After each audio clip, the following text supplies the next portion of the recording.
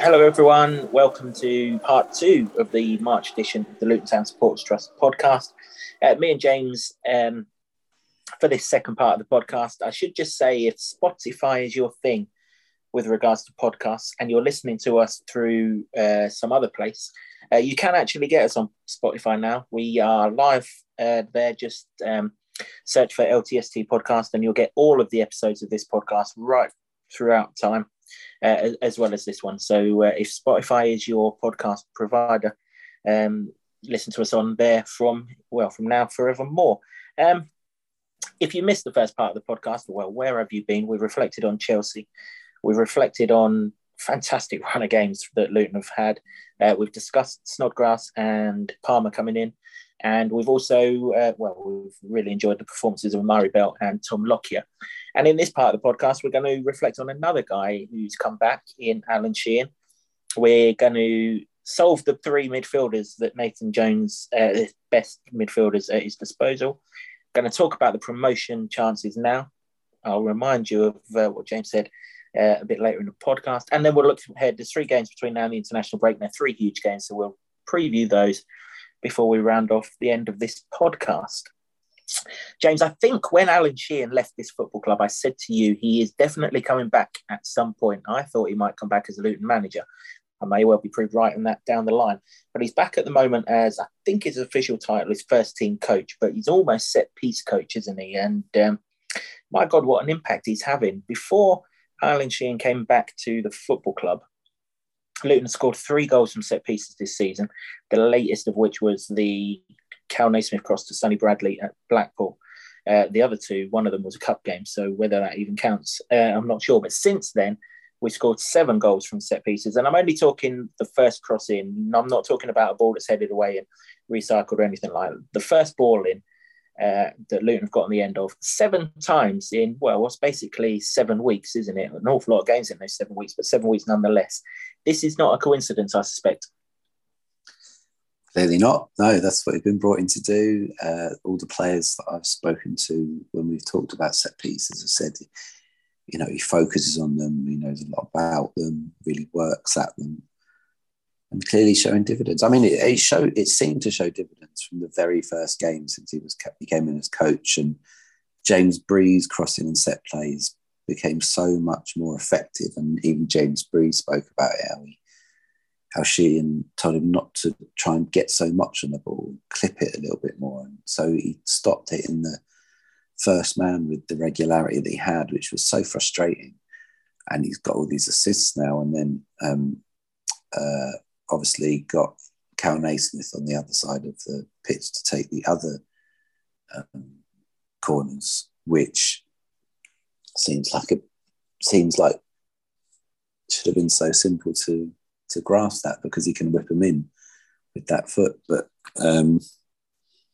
it's we all know what he was like when he was playing. His last goal was at Cardiff when he whipped it in the top corner with his left peg, and you always felt that if Luton got a free kick anywhere around the sort of 20-yard mark outside the box, that was Sheehan territory and that he'd have a good shout. So you don't get to that sort of state without practicing and being very good at them, which he was.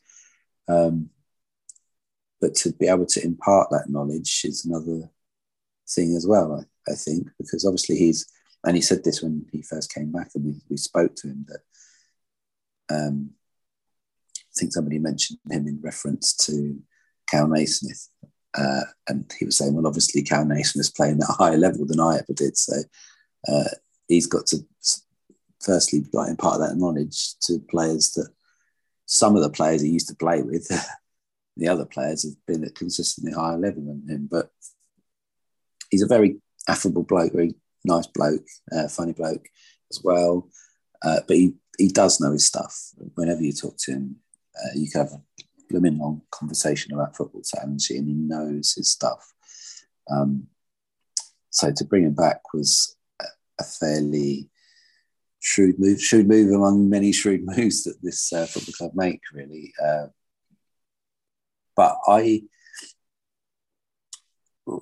it doesn't surprise me really when everybody talks about his set plays and how he's sort of specialised in that.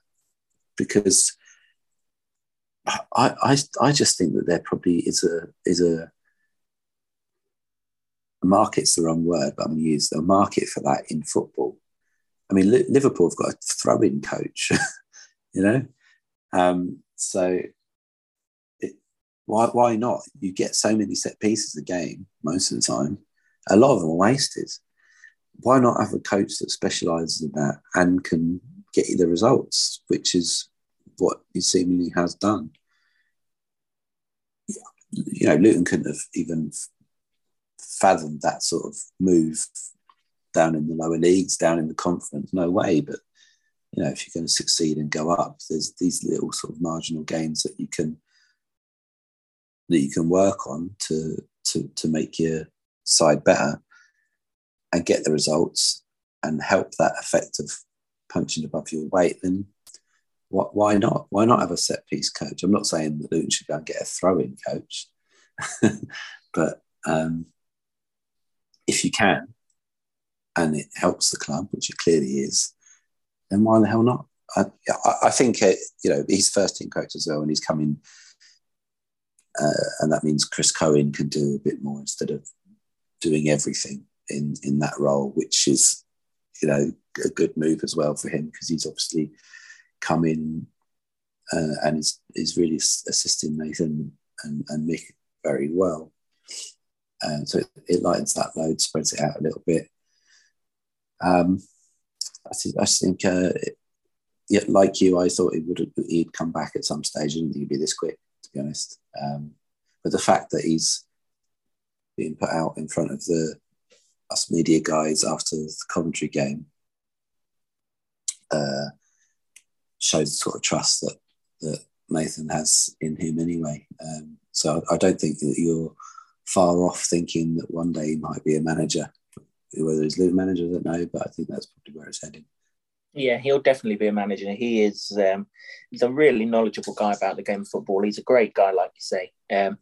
You can talk to him. He's so approachable. He's such a good guy, and it's no surprise to me that our form has picked up alarmingly since he came back, because the guy's a winner, isn't he? If you think back to when he was a player, you know, he was often fairly low after a defeat and fairly high after a win. You know, what was the phrase?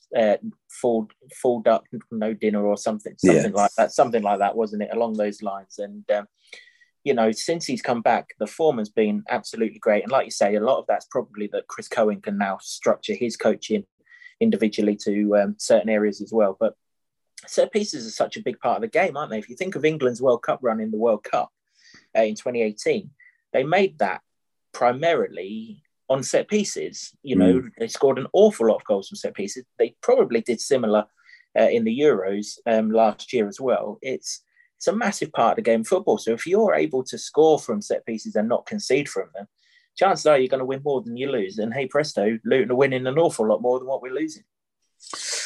Yeah, I don't know why it sort of went out of fashion, really. Maybe it's the international flavours that have come into English football over the years, and maybe they don't put as much importance on it. I don't know. I don't watch enough football from other countries or know about the footballing culture over there, but maybe it's that. You know, football goes through these different cycles, and you're in the Pep Guardiola era, aren't you, of possession and trying to play pretty football to get through defences, and not everybody could do that. You know, sometimes you've got to play to your strength, and it was seen as a very old-fashioned English thing, that set pieces, you know, get some big fellas up there and try and get a goal. But this is the English second tier. I know there's got lots of nationalities playing there, but it's very much more of an English style of football than the top echelons of the Premier League. So yeah, I like to sit here, and they've got players that can do it now. They've got tall players, but they've got players that can head the ball really well, like Dan Potts when he comes in. You've just got to see the Chelsea goal for Reece Burke. That, yeah, maybe Premier League teams like that weren't expecting that. I mean, there's a lot of factors that go into that goal. Maybe they caught them off guard. Maybe they weren't expecting that. Maybe they don't sort of train for that sort of possibility. I'm sure they do, but it was a towering header anyway. But to get to the point where your centre backs are rising up as high as they are and scoring with a head like that, your deliveries have got to be spot on, and they weren't at the start of the season. But it doesn't even seem to be a thing anymore, does it? I don't think people moaning about it anymore, and that's probably the biggest compliment you can give these areas, is when they're constantly being brought up in the pub or on social media after games. Don't hear it anymore. No, you really don't. Breezy's really picked up in that regard. Like you say, getting Naismith on the other side, I mean, that's Sheehan all over, isn't it? It's almost like Sheehan's back taking those corners and just winged them in right under the crossbar and go and attack, that sort of thing. And obviously, Henry Lansbury's every bit as good as well. And Luke Berry showed with that cross for Reece Burke against Coventry that he's got a decent delivery in him. And also, of course, Elliot Thorpe set Reece Burke up at Cambridge as well. So there's an awful lot of set-piece takers all of a sudden. And they're all different types of goals from these set pieces as well. The front poster for Reece Burke, Tom Lockyer scored from the back stick against Bristol City. Jerome in the middle of the goal against West Brom. They're all different types of goals and they all add up. And at the end of the season, if we're in the playoffs or wherever we may be, we'll come to that in a minute, these set pieces are going to have a huge say on where we finish. So great to have Sheehan back. Absolutely fantastic. It's always good to have good people at our football club, and he's a very good person. So I'm absolutely delighted with that. And the fact that he's doing fantastic work with these set pieces and in general can only be a good thing. What can also only be a good thing, James, is the central midfield options Nathan Jones has got to pick from. Now, I'm going to ask James for his best three, because generally we play 3-5-2 / 5-3-2, depending on where you see those fullbacks / wing backs. But for the purpose of this, I'm going to leave Carlos Mendes Gomez out of the equation, only because he's still relatively raw as a Luton player. And Admiral Musquet is going in the attacking set, which we will cover in the next podcast. So, central midfielders that we have at the football club are Guy Bosho, Pelly Radokampanzu, Henry Lansbury, Alan Campbell, Luke Berry, and Jordan Clark. Pick me three, James. Oh, man. Just going to regret this, aren't I? Next month when they all are brilliant. I should just say, whilst you're thinking, we will have Danny Hilton in the attacking spot next time round. Yes, I know he's played in midfield at Stoke and he played it absolutely perfectly. And yes, I know he was a little bit deeper when he came on against Derby as well. But we'll have Danny where he's traditionally known as Luton fans. We'll have him in the attacker slot next month. We will go with these six for the three central midfield roles. Okay. First one nailed on, Alan Campbell. Because he has been a breath of fresh air since he come in. He's absolutely relentless. He chases down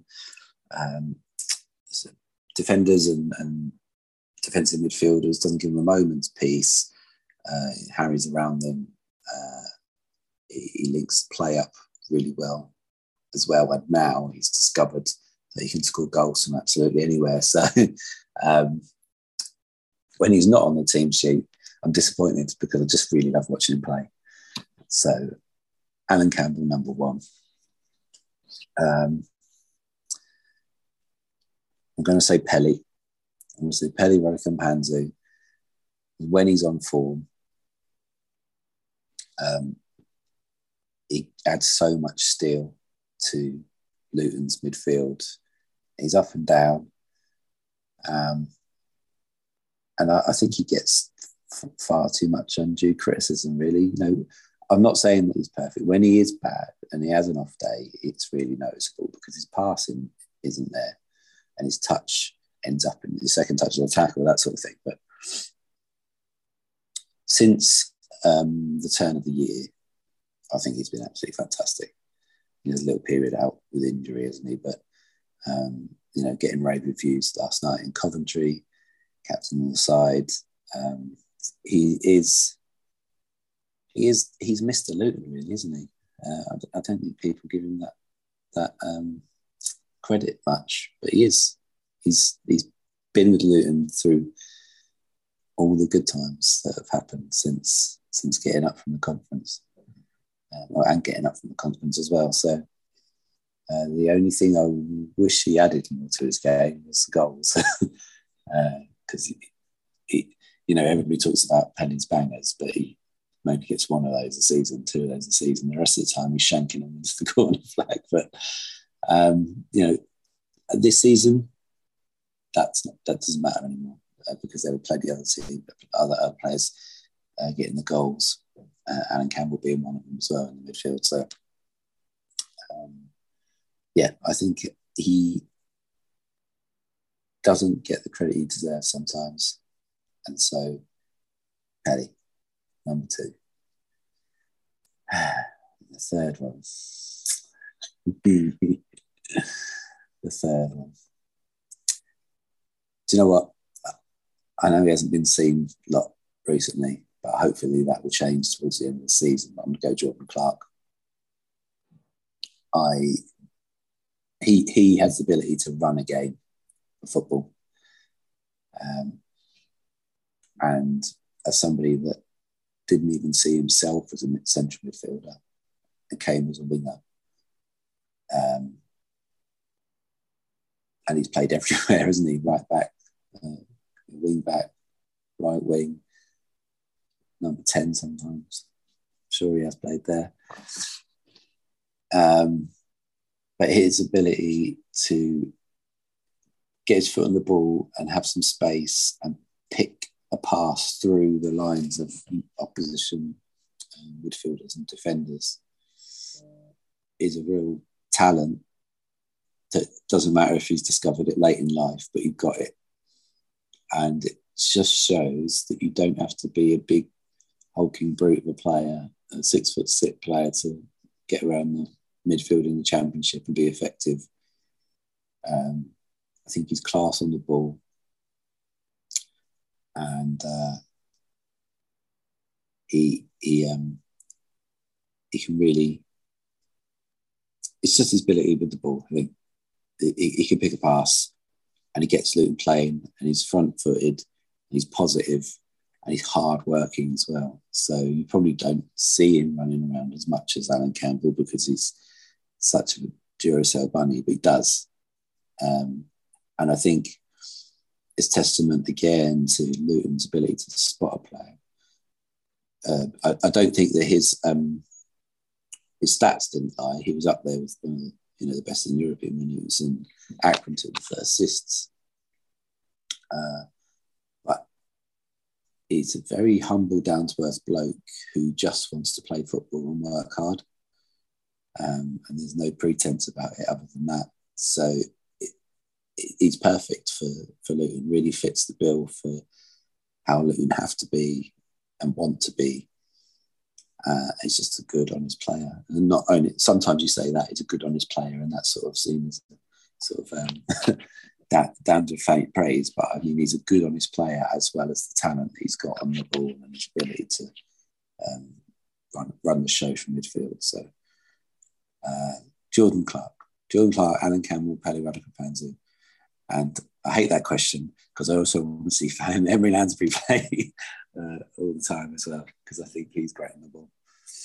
Well, I think the great thing about it, and before Robert Snodgrass, Mrs. Snodgrass, or anyone else comes at us, we've just not seen enough of Robert Snodgrass for him to be in this conversation.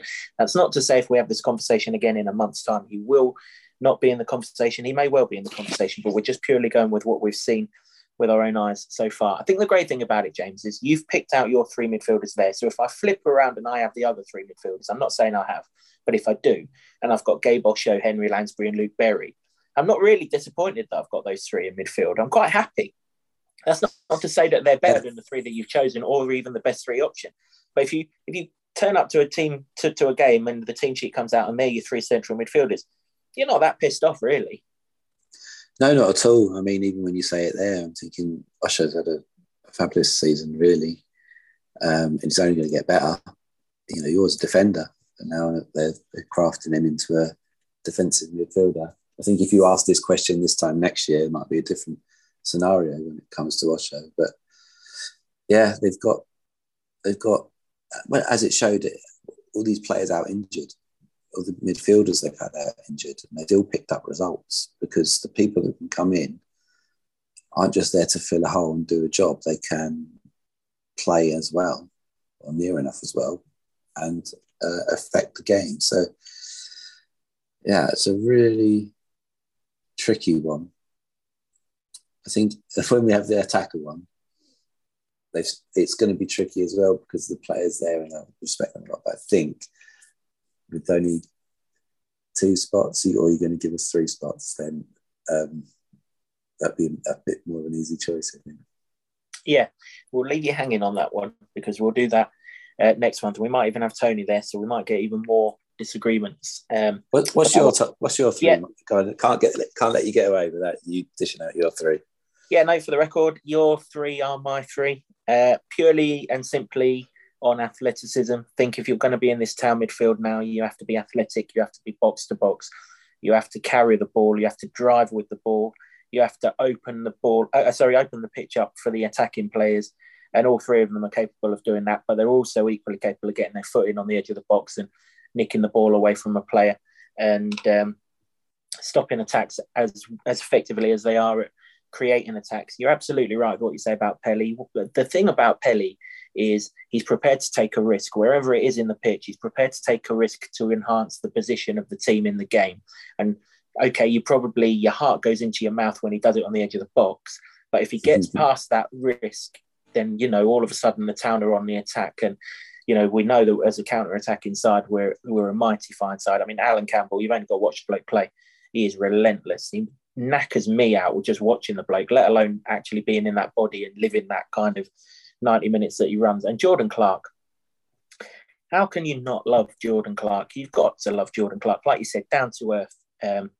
Just enjoys the game of football, just enjoys being a footballer, doesn't he? Doesn't care where he's put in the team, he'll play, and he will play. And last night at Coventry, he ghosted past the central midfielder that was up against him. He must have done him 3 times. It was like Roadrunner. The Coyote saw him, but there was no way he could get anywhere near him. Roadrunner had just gone straight past him. It was fantastic. But the thing about Jordan Clark as well, he goes past midfielders, but there's an end product to him. If you think back earlier on in the season, Alan Campbell never had the problem of going past the midfielder, but he didn't have either the confidence or the ability, whichever one it was, to then have that end product. He's got it now, and my God, has he got it now. But Jordan Clark's always had that. He's always had that he's kind of had the wide skills of Harry Cornick, but also the central midfield skills of, of the central midfielder as well. And like you intimated, he was unsure when Nathan Jones said about going into central midfield. I asked him about that when we had him on the podcast earlier on in the season, where again he just showed how down to earth he was. And brilliant. And fair play to Nathan Jones actually for converting him from where he was into that central midfielder. He's seen it. So yeah, your 3 are my 3, mate. So if next month we're looking at a different 3 completely, then we've both got it completely and utterly wrong. But like I say, if you give me the other 3, I'm not that disappointed, I must admit. I, like you, really enjoy watching Henry Lansbury play, because when the ball's at his feet, something's going to happen. And of course, Luke Berry's come with us all the way through the divisions, and Osho is a rising star. Maybe right now, though, he's probably best in defence, but time will tell on that one. Now, I'm going to embarrass you again, James. That's easy done, mate. Because last month on the podcast, dreams of the playoffs, but probably not quite going to get there. 1 week later, you boarded the promotion train. I noticed that in your takeaways. In fact, not 1 week later. 1 week later in your programme notes that you did for the Derby game, you was all aboard the promotion train. I'm pretty sure you're still aboard the promotion train. No longer a dream. Is it a reality? Very much so. Yeah, very much so. Yeah, I referenced it in that piece because, I did on the last podcast say, don't be disappointed if it doesn't happen, and maybe it's too soon, and only time will really tell on that. Who knows? But let's just enjoy it. It's been such a great month. It's been such a great 2022 for football, for Luton. Who knows if, every time there's been success in this club in the last 10 years, we've always said to each other, enjoy it now because you never know when it'll happen again. Luckily, the next thing comes along quite quickly and something good happens, and long may that continue. But I think you've always got to do that in football because you never know. And this is such a fantastic achievement that they've done already to be in the playoff picture now. Results went people's way. They've got a game in hand on some. They've got to play their rivals as well. Why not dream? Why not dare to dream? You know, I was of the opinion that maybe it's too soon to go up to the Premier League, but when is really a good time to go up to the Premier League? It's going to be hard. But the way that this club goes about everything, really, you can't single out one thing. It's everything that seems to be like thought about to the nth detail. Plans for this, A, B, C, and plan, A, B, and C plans for everything. And, you know, I think Gary Sweet was on the Athletic Football podcast saying that, you know, they'll be ready if they went up. So they've obviously thought about it. And why not? Because they've been public about it. They don't go public about anything they're not sure of. And Gary Sweet's been in council chambers on Facebook Live things regards to Power Court situation, saying that the dream is a Premier League, and we will. It's when, not if. And I thought the when would be when they got in that stadium. But wouldn't it be fantastic to have all these top-class Premier League players coming to Kenilworth Road and their fans moaning about having to walk through somebody's garden? Wouldn't that be wonderful? Some send off to Kenilworth Road. So why not? I'm fully aboard the train, all aboard. Who knows where it goes, but let's enjoy it. Well, I mean, let's look at the league table. There's 11 games left, but before we go on to what could be achieved, let's look at some of the sides that are trailing little old Luton in this league, who is supposedly playoff rivals. QPR, we'll obviously come on to that in a moment, but QPR, Middlesbrough, okay, maybe Millwall, Nottingham Forest, Coventry, Preston, West Brom and Stoke. These are all massive, either current football clubs or historical football clubs in the sense of Forest and Preston. And one of those probably still is massive when you look at what they're doing in the FA Cup and things. And of course, Sheffield United are only level on points with us and above us on goal difference. And even Blackburn, 1 point above us, and we've got a game in hand of them. These are massive football clubs that we're contending with. But these are massive football clubs that we're more than holding our own against. And actually, half of them, 3/4 of them, are chasing us rather than us chasing them. It's an incredible thing to be, incredible position to be in when, you know, as I referenced in your sort of, on your website when I did a column about this very thing the other week, it's still a week away from where we sit right now. 8 years ago that Mark Cullen scored that equaliser at Cambridge. And now we're sat in the playoffs, 11 games away from potentially playing for a Premier League place. And actually, everyone's talking about the playoffs, but whilst Bournemouth are dicking about with their form, we're only 5 points off the automatic promotion here. Now, that may be a stretch too far, but 5 points doesn't take an awful lot of catching in this league. You can do that in a week with the time that the games come around. It's just incredible. It is. It's a fabulous achievement, and that's why I've just thrown caution to the wind. I think I think what I was saying last month on the last podcast was that I think they can get the players. I'm not sure if they're ready to go up, but you know, Norwich romp the division, they go up, they get battered every week, they come back down, or Brentford, went up and they're okay. Maybe who knows what the winning formula is, but you won't know until you try, really. So it'll be wonderful to be in the shake-up. It'll be wonderful to get to Wembley. It'll be wonderful to end Luton's playoff hoodoo. And it'd be wonderful to watch Premier League football at Kenilworth Road. And while that's a possibility, why not? Let's have it. This too soon to go up grates my gears like there is nothing that's grated my gears before. What's the worst that can happen if we go up? If we get done 10-0 every game in the Premier League and we get relegated, we're not going to outspend our means. We're not going to come down and it all fall apart, because that's not what this team do. We'll still have the parachute payments. We'll have however much you get going up into the Premier League these days. I think it's now reported 200 million, isn't it? There is no bad comes from it.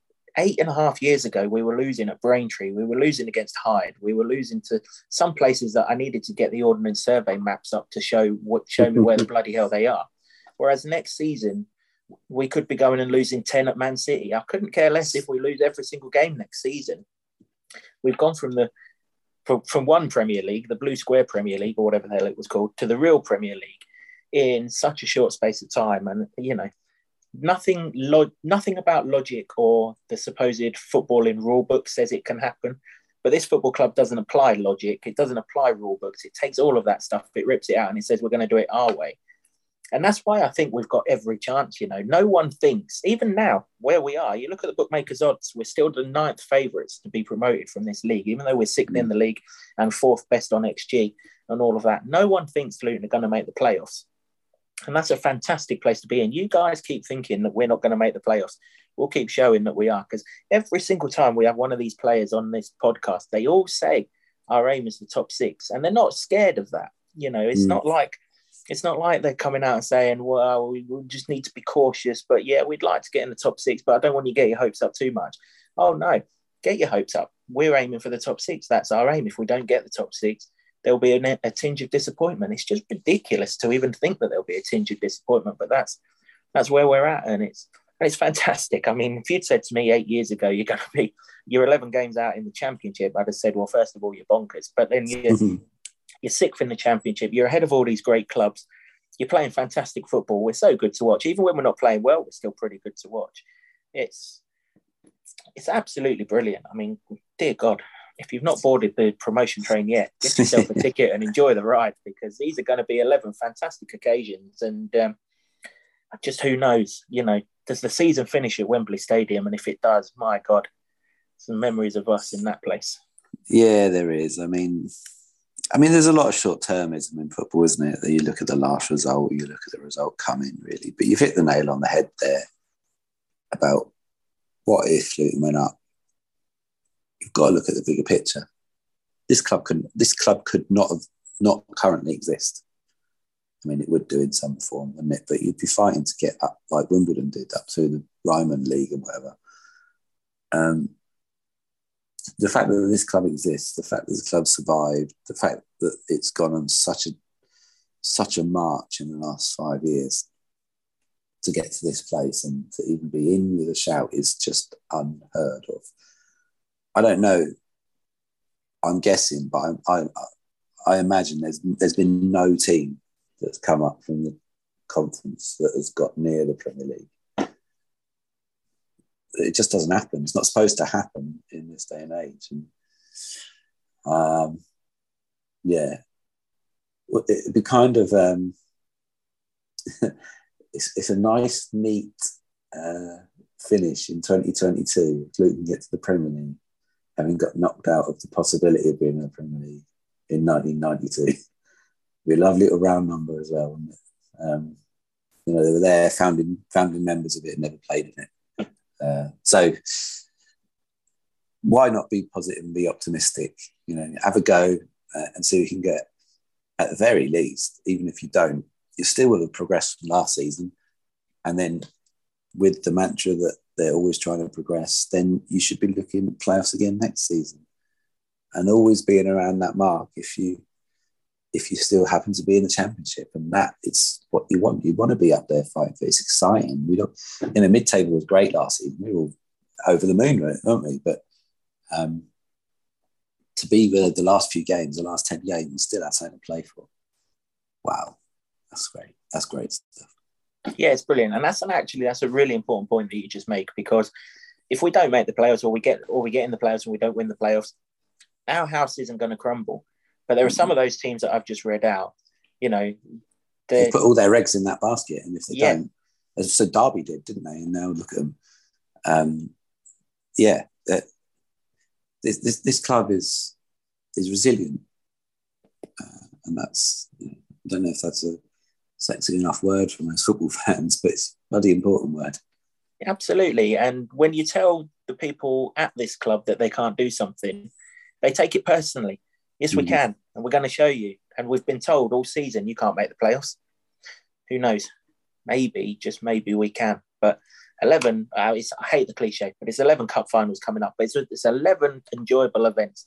Let's go to each one. Let's embrace it. And who knows? I mean, April could be quite some ride. That is for sure. But support at Coventry last night was terrific. If we get 11 more of them, absolutely can't wait. Let's preview the first three of those games then, James. Sunday, my God, we've just had one decent occasion against West London opposition down at Kenilworth Road. We've probably got a bigger one on Sunday. QPR are the side right below us in the table now, 1 point below us. So we win, we go 4 points above them. That's significant in itself because there's only 10 games left. They would have to win 2 more games than us to overtake us because we've got them covered on goal difference. It is massive on Sunday, isn't it? And better still, we've got to be in our bonnet because we probably should have beat them down there and we didn't beat them down there. And we've got a point to prove. Absolutely. Do you know what? It's a great opportunity. They've got 1 win in 8 games off the back of 2 defeats. The record against QPR isn't particularly glowing. Can't even think of the last time Luton won a game against them. Must be back in... Well, it's a long time ago because I was racking my brains last night as to the last time Luton went into a game with QPR ahead of them in the league, and I can't think of when it is. And we're probably going back equally as far for the last time we beat them. 2006. Last time in the league. 2006. Yeah, 2006. And I would wager we weren't even ahead of them then because we were in the decline then, weren't we? So, yeah. You know, it's a long time since we've played Queen's Park Rangers higher than them in the league table. And whatever happens on Saturday before we play on Sunday, we will be higher than QPR in the table. And like I say, if we win and put a 4-point gap between us, that is significant, regardless of their form and ours. Yeah. It's extremely significant this close to, going into the final quarter of the season. It is. I really fancy this one. And I never really do against Rangers. They seem to have just the edge over Luton, but their form's not great. Luton's form is. And it's always a rowdy atmosphere against them. There is a bit of a edge against QPR, isn't there? And there probably will be again, even more so this time around, considering what happened outside the stadium last season. Scenes of which we really, really, really, really, really hope are not replicated on Sunday. Oh, absolutely. I'm not saying. I'm just saying keep your ferocity on Let the terraces it be intimidating and inside the ground, but not outside the ground. Don't do anything silly because what happened outside of QPR's ground was bang out of order and devastating for the fan that got hospitalised. So we don't want that. I'm not saying that, but make it make Kenilworth Road hell on earth for them. That's what I'm saying. Yeah, absolutely. And we're unbeaten at home in the league in 2022. Well, to be fair, we haven't always played well at home, but we're still winning games, and that's important. It's another one of these games where we referenced in the last podcast, QPR will have more of the ball, but we're fine with that. We enjoy that. Who knows? Andre Gray might even turn up on this occasion, and that will fire the crowd into a little bit of an added frenzy should he be seen. That's for sure. Yeah. It's just definitely. It's just a game. It's just a massive game. I mean, it's a massive game. Sky ain't stupid, are they? They're not televising it just for a Sunday jolly up. They know it's a big game in the overall picture of the season. And if we can get that win off the back of the Coventry win, you know, there are teams around us on Saturday that are playing each other. So yes, some might well go above us or pull a little bit clear of us, but we will obviously respond to the ones that don't pick up points in those games. And you win, and our position is, I mean, we've just spoken about how strong our position is just then. It gets even stronger if we win on Sunday. It really does. Yeah, big time. It's a massive, massive game in the scope of the playoff race in a kind of way that Middlesbrough was, but they got away with it because of the results. This is a massive chance to put some daylight between Rangers and keep the pressure on the teams above. But it's also one of these ones where they've not won against them for so long, and that's happened a few times this season, where you've just broken that run, and I fancy him to do it this weekend. Yeah, I think Kenilworth Road will be at its finest on Sunday afternoon. It's always at its finest under floodlights, and it's under floodlights next Wednesday evening. Preston are they're kind of like a bad smell that you can't get rid of in this playoff race. You know, they're probably like us. They probably shouldn't be there, but they are there. But they are comfortably far enough back from us at the present time that we've got them at arm's length, and we can pretty much finish them off in terms of catching us if we can beat them at our place. Generally don't go too well up there, do we? And generally down here it's always a draw, and it's always late on. I can remember that Callum McManaman late equaliser shortly after football restarted, and all that. I know we did win up there first season back in the league, but if we can win that, just like the QPR game, it pretty much finishes them off in terms of catching us. Yeah, that's all you've got to do. Try and chalk these games and these teams off the list of potential rivals. And if you keep doing that all the way to the end of the season, then we'll know we've been a good shout. I just think that at home, I'm so confident at the moment about what they're doing. And given what you've said about, 11 cup finals, I think everybody knows the significance of it. I think it's going to be rowdy. It is most of the time. It's not all the time, I think sometimes it isn't, let's be honest, but for this, I think it will be. Midweek record, 10 wins, 3 draws, 0 defeats. It's just fantastic, isn't it? I mean, when you think that first 2 seasons in the Championship, we've kind of struggled in games 2 and 3 of a week. We're not struggling in game 2 no more. And I know a lot of that was the emphasis that Nathan Jones puts on games in hand. And this isn't a game in hand. This is a fixture that everyone plays on either Tuesday or Wednesday. But we haven't had 13 games in hand. So, the record is still legitimate. It's a crazy record, isn't it? It really is. Yeah, but it's well deserved. It's not there by fluke, by any stretch of the imagination. They are so hard to beat at home. And if they get their noses in front, I just fancy it. I just see victory coming whenever that goal is scored. So, long may that continue. Yeah, definitely. Completely agree. Slightly worried that there's only 3 days between games, but I mean, we're used to that now, aren't we? I swear to God, it feels like one game finishes and another game starts in recent times. The international break comes, but it doesn't come before we go to Hull City. If you're a season ticket holder, by the way, and you've not seen this, you can get another ticket as a season ticket holder. You can get another ticket for £2. So, obviously, if you know another season ticket holder, get his ticket for you, and you can both get him for £29, $14.50 each. It's a great way of cutting the costs of what's been a pretty costly time to be a Luton fan at the minute, with all these away games and long journeys and things like that we're doing. So just on that, well done to Hull to extending that to the away fans. I don't think they had to, but they've done it. So credit to their new owners for that. But that's all the credit we're going to give them, because that's a game we need to win, really. You can't slip up against those kind of sides that are getting into the position in this league table now whereby the beach is looking very, very on the horizon.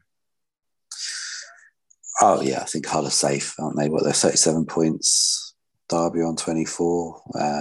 They're safe.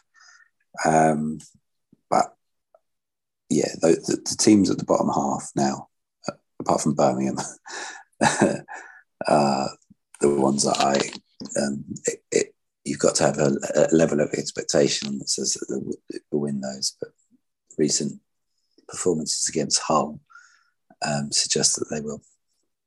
Yeah, obviously the key game against Hull of any recent time was when Kazenga popped up 2, 3, 4 minutes from the end, however close to the end it was, behind closed doors, penultimate game of the season, took the great escape down to the wire, and we all know what happened then, and we've all known what happened since then. Obviously, they've gone down a division, and they've come back up to them, to credit for them for doing that. Reece Burke plays against his old club. He goes back to Hull for the first time in that game. I don't think he played in the home game against them from memory. So he might be in for a dodgy reception. I don't know. Obviously, they've got George Moncur, who's definitely not going to get a dodgy reception.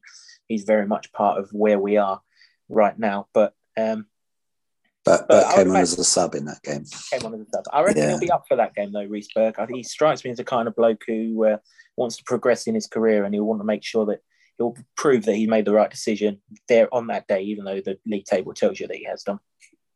Oh, and his own personal performances as well tells you has done. He's kicked on from Hull.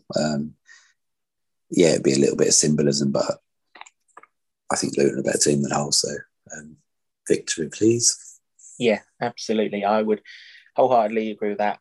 They've done that ticket pricing. It's absolutely fantastic. Let's hope we take well over 1,000 up there for that game. It's the last game for 2 weeks. Send the boys into the international break. And my God, do they need that international break with the amount of football they've played recently in style. My wallet needs it, let alone their energy levels. It's just been relentless recently, but I'm not complaining. I'd much rather have lots of these kind of meaningful games than last season where I couldn't go and watch a game of football whether I wanted to or not.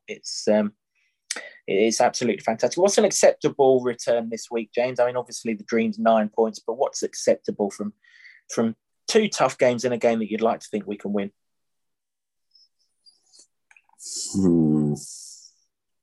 I don't know. I think 9. I think they'll get 9. There you go. Fair enough. I'd be quite happy though if we draw on Sunday so that QPR don't gain ground on us and then win the other 2. I can't see us being in any worse of a position than what we are right now. So I'd kind of settle for that, but hell, if we get 9 points. I'd settle for 7, but I think 9. Yeah. If we get 9 points, I'm already on the promotion train. I'm upgrading the ticket to first class. It's just going to be absolutely fantastic. Usually we would finish off the podcast with a community sort of chat and things. There isn't a great deal of community stuff going on actually at the moment. So we're not going to do that this time, but we do have a very special guest in the pipeline. And when that special guest comes along, we will reveal quite why we've not touched on the community in this podcast. All will be revealed on that. We're also hopefully going to have a player on the podcast before that Hull City game. I am treading with a bit of caution though, because I'm aware that we play the night before against Preston. We usually do the podcast on a Thursday during the press day.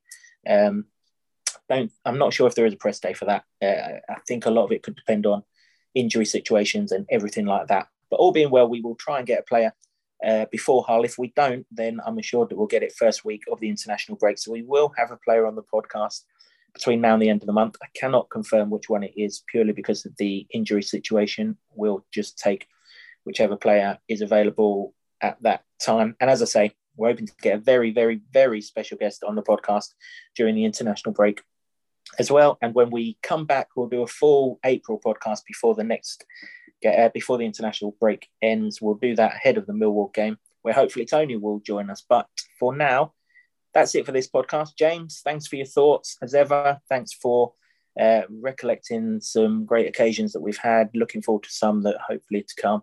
And just really good to talk about so much great things that's happening with our club right now. You've got to appreciate the good times, Kev, and right now we're banging it.